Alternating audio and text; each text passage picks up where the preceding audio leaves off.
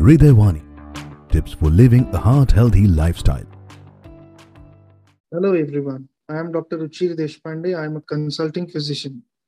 Today I am going to talk about physical exercise and its benefits and its impact on the pathological changes associated with cardiovascular diseases. A sedentary lifestyle is one of the 5 major risk factors along with high blood pressure, high cholesterol, smoking and obesity for the development of diabetes and heart disease. Evidence from many scientific studies shows that regular exercise decreases the chances of having diabetes or a heart attack or experiencing other cardiovascular events such as a stroke and reduces the likelihood of bypass surgery or a coronary angioplasty. Exercise is a type of physical activity consisting of planned, structured, and repetitive bodily movements done to improve or maintain one or more components of physical fitness. Regular exercise has a favorable effect on many of the established risk factors for heart disease.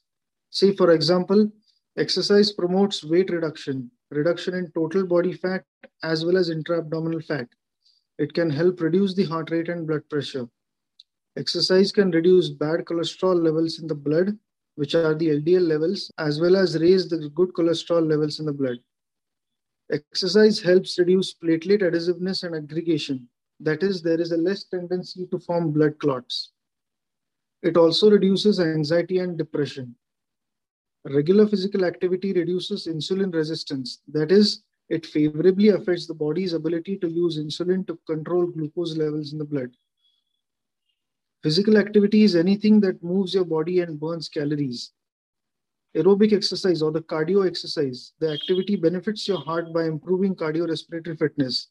Some examples of moderate intensity aerobic activities include brisk walking, slow cycling, dancing, gardening.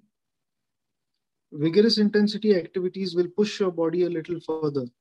They will require a higher amount of effort. Some examples include running, swimming, aerobic dancing, faster cycling, or jumping rope. Everyone has to start somewhere.